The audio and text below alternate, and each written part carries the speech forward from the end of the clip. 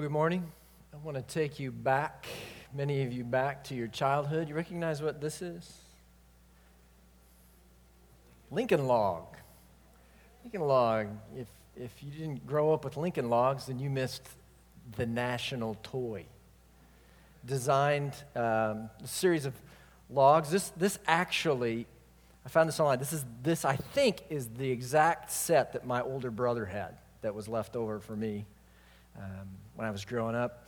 Lincoln Logs were designed by architect Frank Lloyd Wright and marketed as the national toy throughout ages, and they're still around today, as evidenced by one of my kids' Lincoln Logs that are here this morning. Usually Lincoln Logs are used to build little buildings, little houses, cabins. If you're good, you might branch out, build a fort. More creative types have done necklaces with Abe's face carved into them. If you want a little more exotic necklace, you can have this beautiful piece of jewelry for about $150. So, ladies, wouldn't you love to have that hanging around your neck? Artists, of course, are always thinking of things to do with Lincoln Logs. But what I want to use them for this morning is to think, what would God build? Given this to God, what would God build? And this is a bit of what Ed Martin explored with us last week. Ed went all high tech on us last week, and basically he said God wouldn't build a building. He's not going to build a steeple. God is going to build people. Okay. Ed got that, I think, from this. Show it to you here. This is a sand sculptor of the little illustration that I just gave to you. Isn't that amazing? So God's not building a building. He's not building a steeple. He is building a people. And so we can rephrase our question and ask it this way. What kind of people is God building? What kind of people are we to be? And the laws, the kind of odd-shaped laws in the book of Deuteronomy, this is one of the things that they show us. They show us the kind of people that God wants us to be. And so if you would like to open up your Bibles to Deuteronomy chapter 15, we're continuing to walk chapter by chapter through the book of Deuteronomy.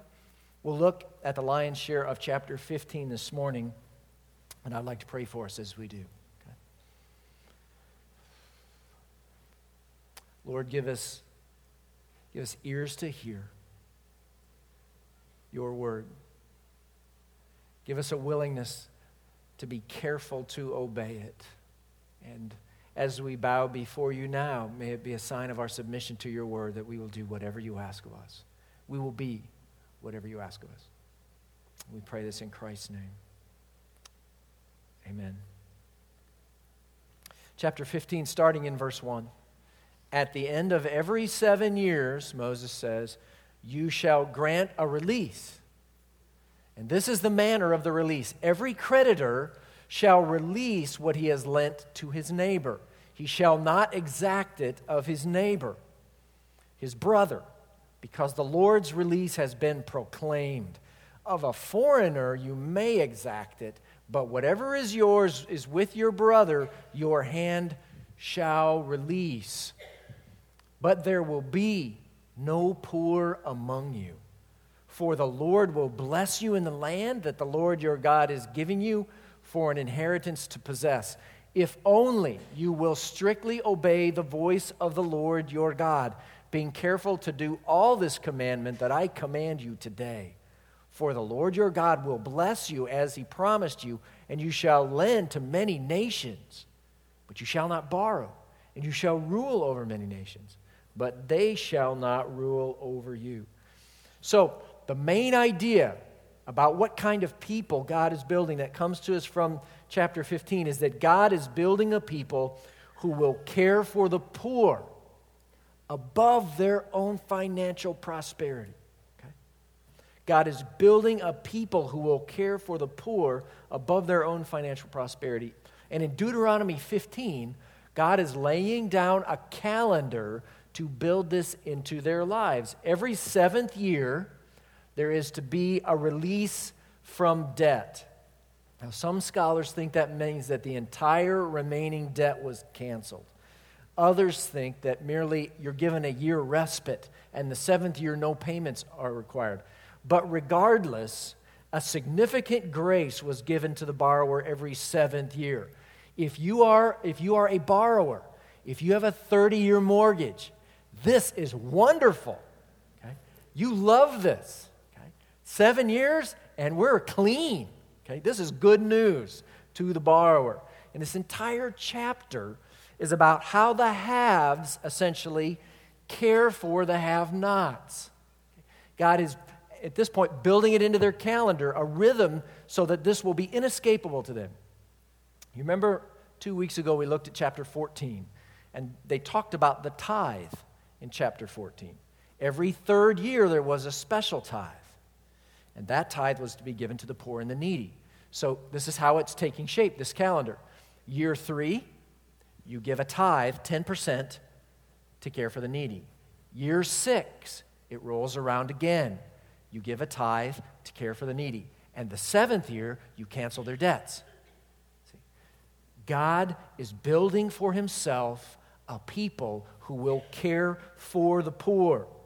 See, when you follow a calendar like this, that's marked by significant regular giving to the poor and then the forgiveness of their debts, clearly something matters more here than simply the pursuit of more.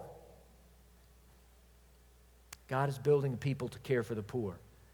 And this is rooted in God's own concern for those in need. And you pick this up in the 4th of the 10 Commandments. Now, you remember we've said that this big, long legal section in the middle of the book of Deuteronomy kind of roughly follows the 10 Commandments. Chapter 15 we're looking at spins out of the 4th commandment, the Sabbath commandment. Back in Deuteronomy 5, it goes like this. Observe the Sabbath day to keep it holy, as the Lord your God commanded you. 6 days you shall labor and do all your work, but the 7th day is a Sabbath to the Lord your God.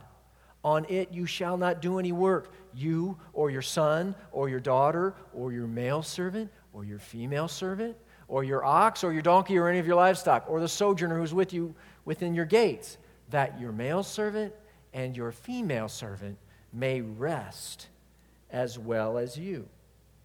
So the 4th commandment, the Sabbath commandment, it's a command for sure, but it is also a gift. It is a gift from God of rest to a weary people. Okay? Jesus himself would say, the Sabbath was made for man, not man for the Sabbath. Okay? Sabbath is a gift of rest to God's weary people, and it is received by trust in God. If you don't trust God, you won't do Sabbath well.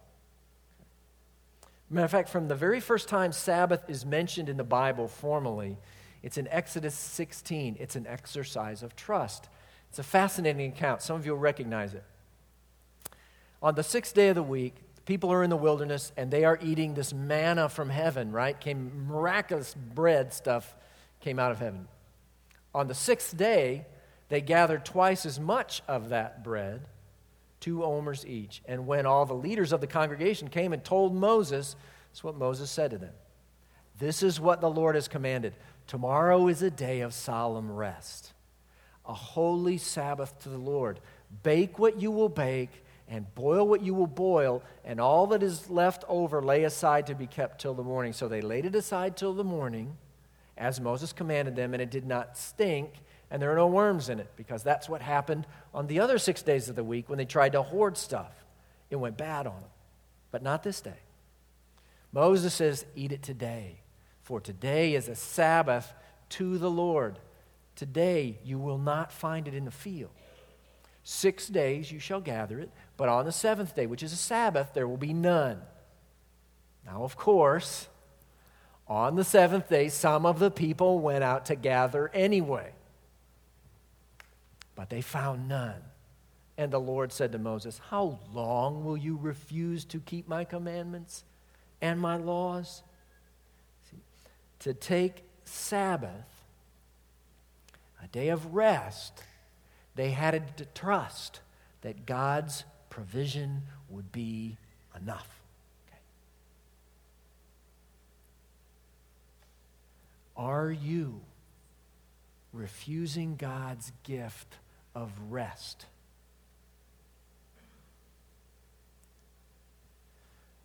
Are you trusting in His provision for you such that you are free to rest? Lay aside the complicated discussions all around Sabbath. Which day is the Sabbath? What's really work on the Sabbath? Okay. A lot of complicated issues. Let's just lay all those aside and say, are you trusting God in such a way that you receive this gift of weekly rest from Him? Verse 14 of that 5th chapter brings us back on the point that I'm trying to make. 6 days you shall labor and do all your work, but the 7th day is a Sabbath to the Lord your God. Right? On it you shall not do any work, you or your son or your daughter or your male servant or your female servant or your ox or your donkey or any of your livestock or the sojourner who is within your gates, that your male servant and your female servant may rest as well as you. See, God's concern there, stated big and bold and repeatedly, is not just for them, but it is for their slaves, their male and female servants, that they would have rest. God truly cares for the poor and the needy. The Old Testament is awash with this teaching. Look at from the Psalms, Psalm 82. God says, give justice to the weak and the fatherless. Maintain the right of the afflicted and the destitute. Rescue the weak and the needy. Deliver them from the hand of the wicked. Book of Proverbs, chapter 14. Whoever oppresses a poor man insults his maker, but he who is generous to the needy honors him. Isaiah, talking about a fast that honors the Lord, says, is not this the fast I choose, God says? To loose the bonds of wickedness, to undo the straps of the yoke, to let the oppressed go free, and to break every yoke? Is it not to share your bread with the hungry and bring the homeless poor into your house? When you see the naked, to cover him and not to hide yourself from your own flesh? God cares deeply for the poor and the needy. Okay?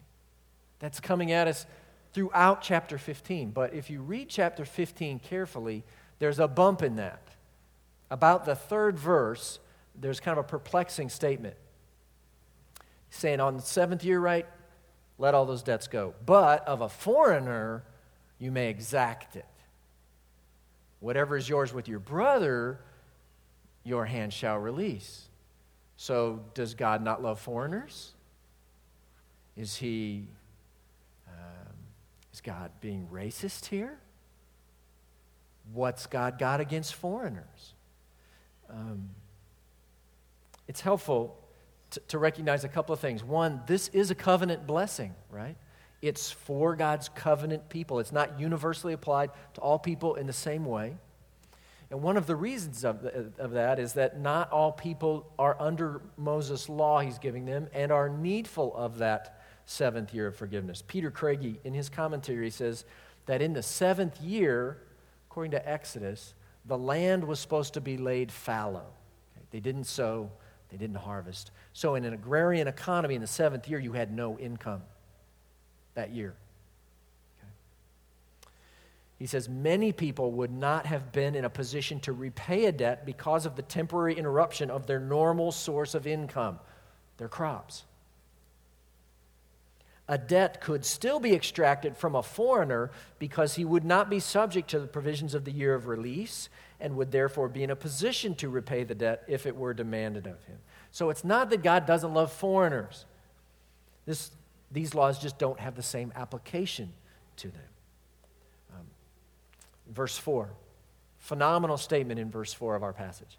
There will be no poor among you, for the Lord will bless you in the land that the Lord your God is giving you for an inheritance to possess. No poor, none at all.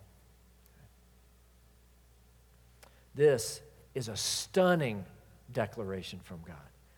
And it's because of the sufficiency of God's blessing for his people. Right? That's why there won't be any poor, for the Lord will bless you in the land. Okay? The reason there are no poor is because God has so lavishly provided them. Now, if you read the passage before you came, which is highly recommended, okay, a radical proposal, read the passage we're studying before you come to church. You'd be amazed at how much more sensible I am when you've read the passage before you come. Okay?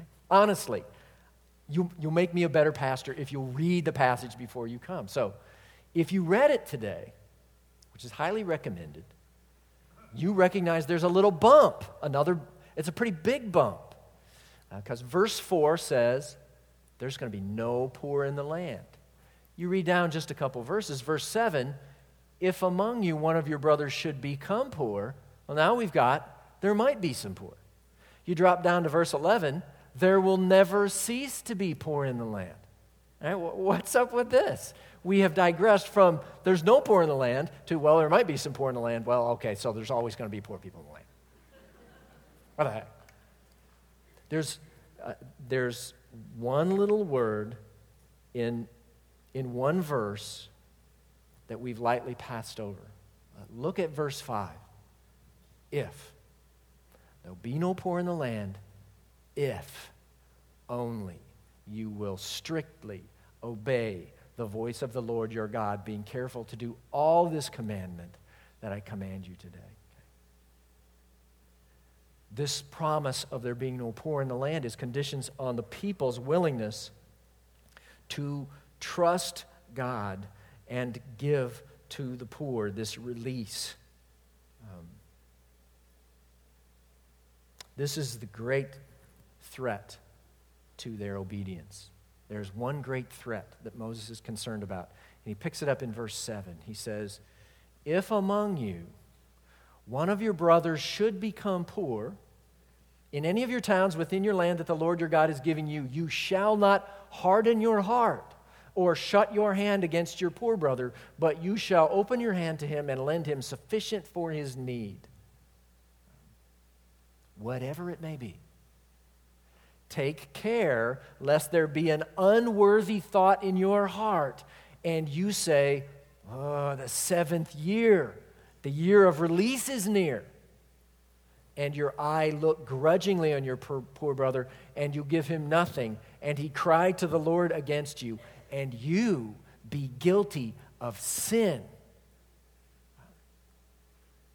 You shall give to him freely, and your heart shall not be grudging when you give to him. Because for this the Lord your God will bless you in all your work and all that you undertake. For there will never cease to be poor in the land. Therefore I command you, you shall open wide your hand to your brother, to the needy and to the poor in your land. See, the great threat to God's promise of no poor in the land is the hard hearts of his people. That would be our hard hearts. Okay? This promise of no poor is rooted in love. Love for a loving obedience to a loving God, first of all, who commands that we share his concern for the poor. And secondly, a genuine love for our neighbor, perhaps especially a love for those who are poor and in need. Moses is anticipating some pushback to this 7th year. Somebody's doing a business deal about year 6, and they're thinking, I'm not loaning this guy any money. I'm only getting 1 year back on it, and then it's canceled. I'm not doing that. He knows that they'll be tempted to harden their hearts to their brothers and sisters. That is, they will be tempted not to care because they care about something else more. That's what it means to be hard-hearted, not to care. Moses knows that when our hearts become hard, we will shut our hands to those in need and refuse to share what we have with them in their time of need. Moses knows that there will always be poor in the land because we love ourselves and we love our money more than we love our neighbor. And Because we don't really trust that God will provide for us if we give away that which we might need. Now, verse 10, it's interesting. It says, you shall give to him freely, right? And your heart shall not be grudging when you give him, because for this the Lord your God will bless you in all your work and all that you undertake.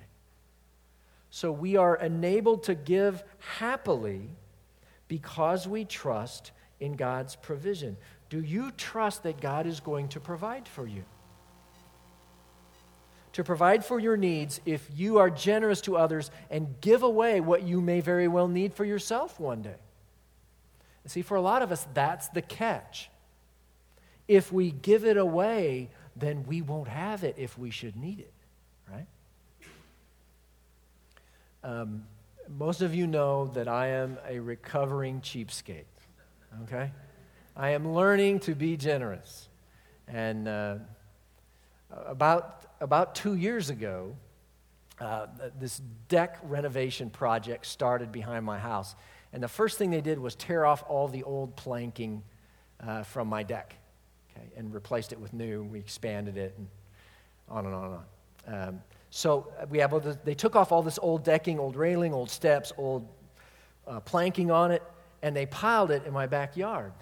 Old decking, painted green. Okay? And I thought, I might use that someday.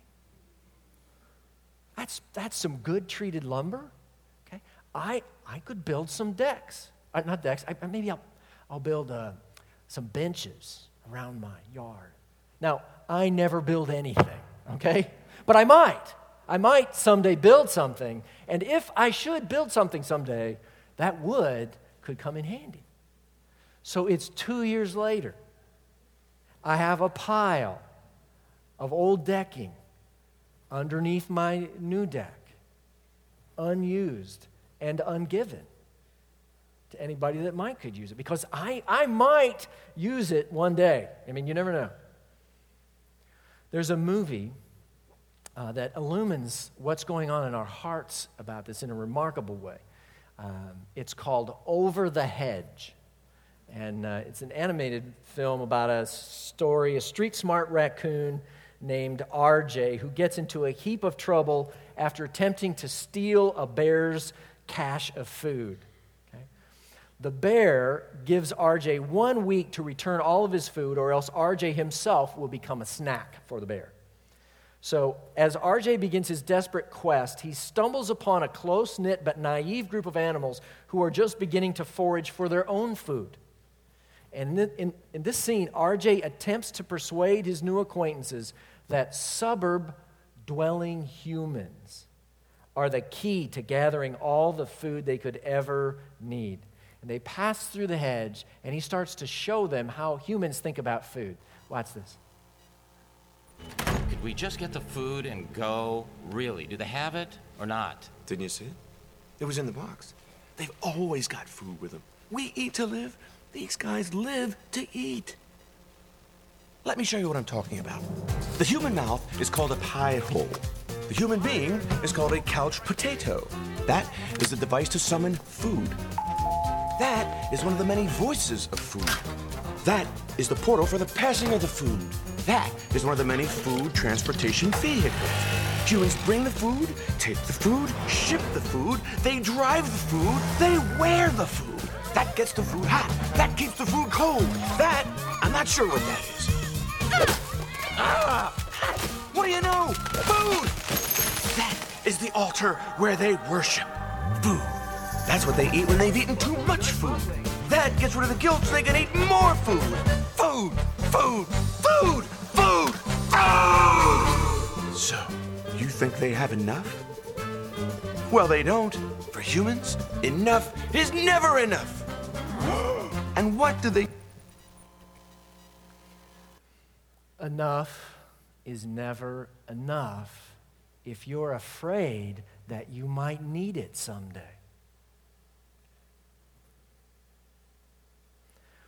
When we don't trust God, we become hoarders out of fear.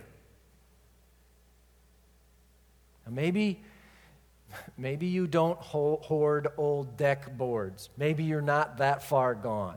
Okay? Maybe you hoard something else. Maybe it's a car you don't drive, or clothes you can't wear, or toys you don't play with anymore. Maybe you hoard money. You just can't bring yourself to give it away because you might need it someday, and if you give it away, then you don't have it anymore. You might need it someday. What that really means is you trust in it, not in God. Will you trust God's blessing and be generous, especially to those who are in need? This is the kind of people that God is longing to build. Not just long ago in Deuteronomy 15, but in our day. The New Testament is full of this as well. James chapter 2, what good is it, my brothers, if someone says he has faith but does not have works? What kind of works? Can that faith save him? If a brother or sister is poorly clothed and lacking in daily food, and one of you says to them, go in peace, be warmed and filled, without giving them the things needed for the body, what good is that? 1 John 3, by this we know love, that he laid down his life for us, and we ought to lay down our lives for the brothers. What would that look like? If anyone has the world's goods and sees his brother in need, yet closes his heart against him, how does God's love abide in him? Little children, let us not love in word or talk, but in deed and in truth. As a starting point, can we agree together that as God's people at Northway, there ought be no poor among us? Okay? That if there's someone in this family who is in need and we have the world's goods, we will share it with them. Can we make that commitment? Can we be that people? I mean, just as a starting point to the people that are in this room. You know, it's a lot bigger than just us, of course. It tugs at us to care for those refugees who just landed in our country and ended up in North Raleigh. It tugs at us when we hear about our brothers and sisters in Christ and their children in the Horn of Africa who are starving. But surely, as a starting place,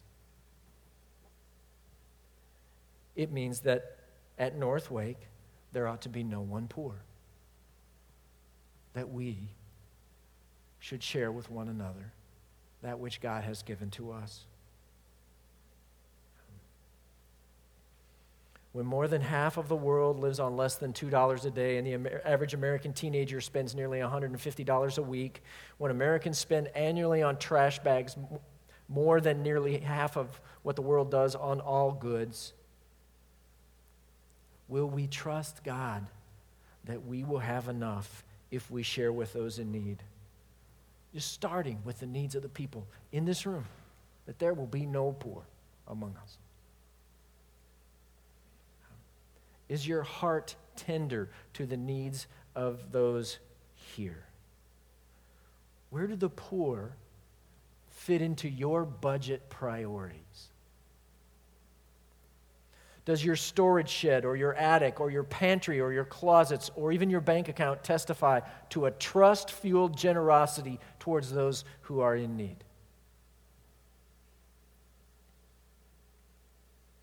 God is building a people who will care for those who are in need.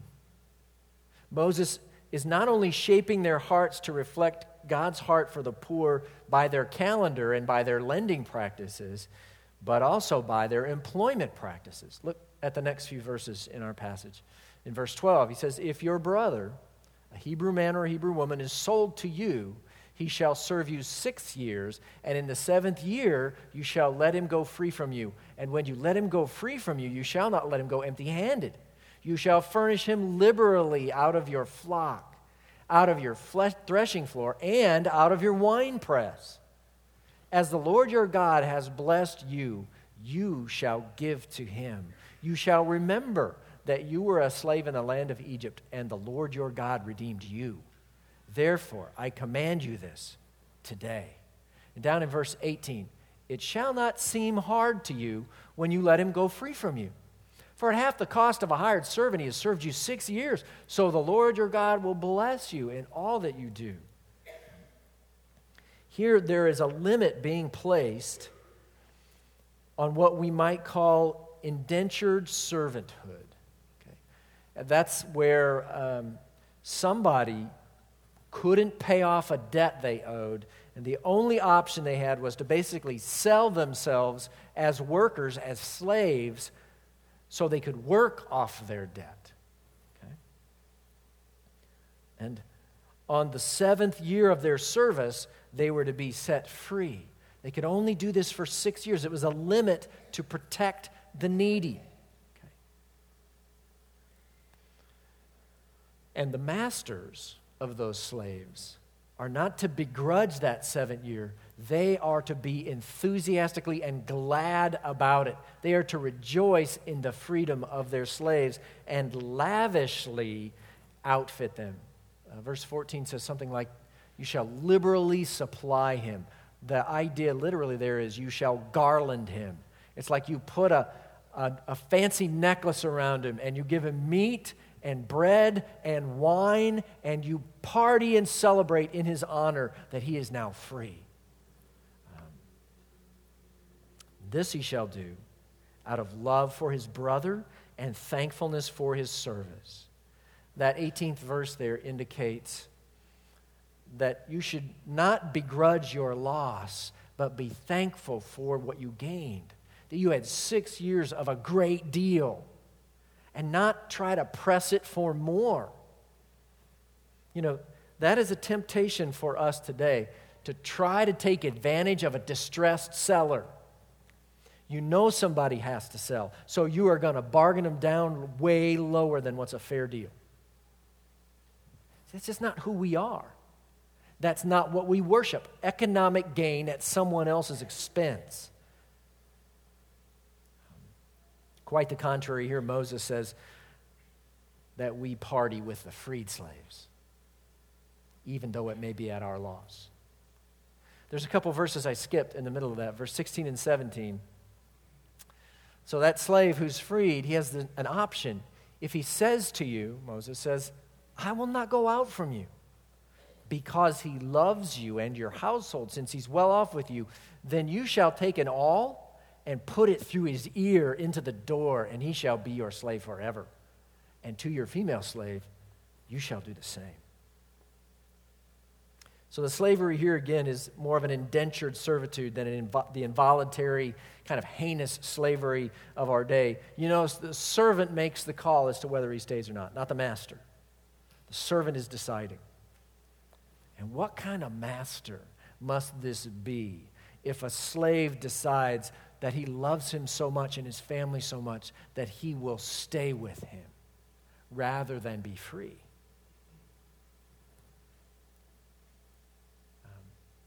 What would happen with that kind of master when that slave says that? He would take him over to the doorpost, and he would put his ear up against it, and he would drive an awl through it that would mark his ear as being property of that person's slave for all of his life. What is really interesting is you might remember something else that's gone on in the doorpost in the book of Deuteronomy. They put a little thing there called a mezuzah that contains scriptures.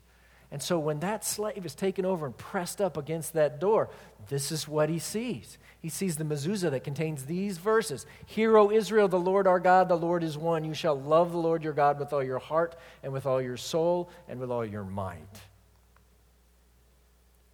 See, he doesn't do then his service just as unto this master. He does it as unto the Lord, as working for the Lord.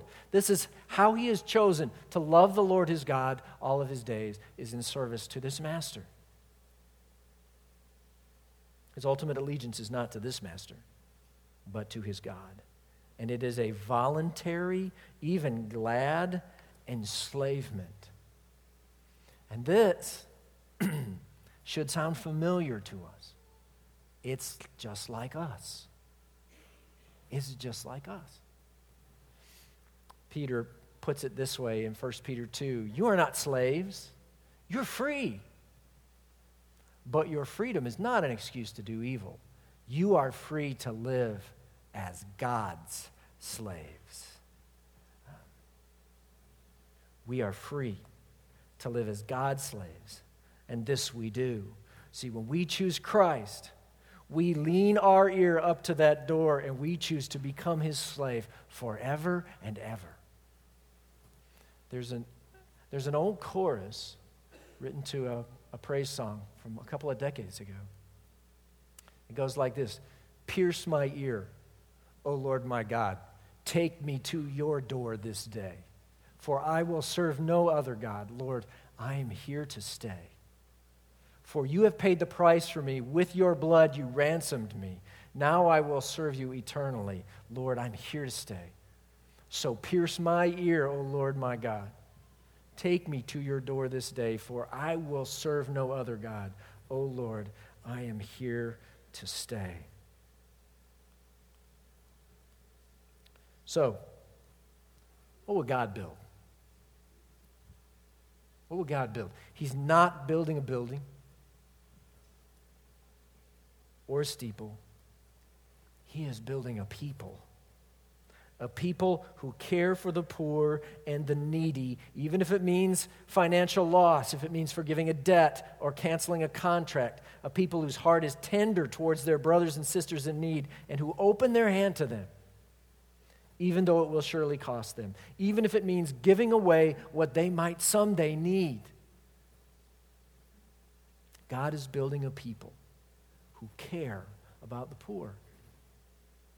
A people who remember their own rescue from slavery, and so they are glad to set another slave free. Verse 15 of our passage says, you shall remember that you were a slave in the land of Egypt, and the Lord your God redeemed you. Therefore I command you this today. The book of Titus in the New Testament says, Christ gave himself for us to redeem us from all wickedness and to purify for himself a people that are his very own, eager to do what is good. Let's bow in prayer together. Lord, now it's time for us to remember well that we too have been redeemed. That we have been purchased at the greatest of costs, the blood of your Son, his life's blood poured out for us, his body broken on that cross. And so we remember that we covenant to be a people who are generous in response. We are eager to see slaves set free like us. And out of your bounty that you have lavished on us, we will bless others too. Those in need, those who are poor and suffering. Lord, we will trust you, and we will be the people you are trying to build. And we make these commitments in Christ's name and for his sake. Amen.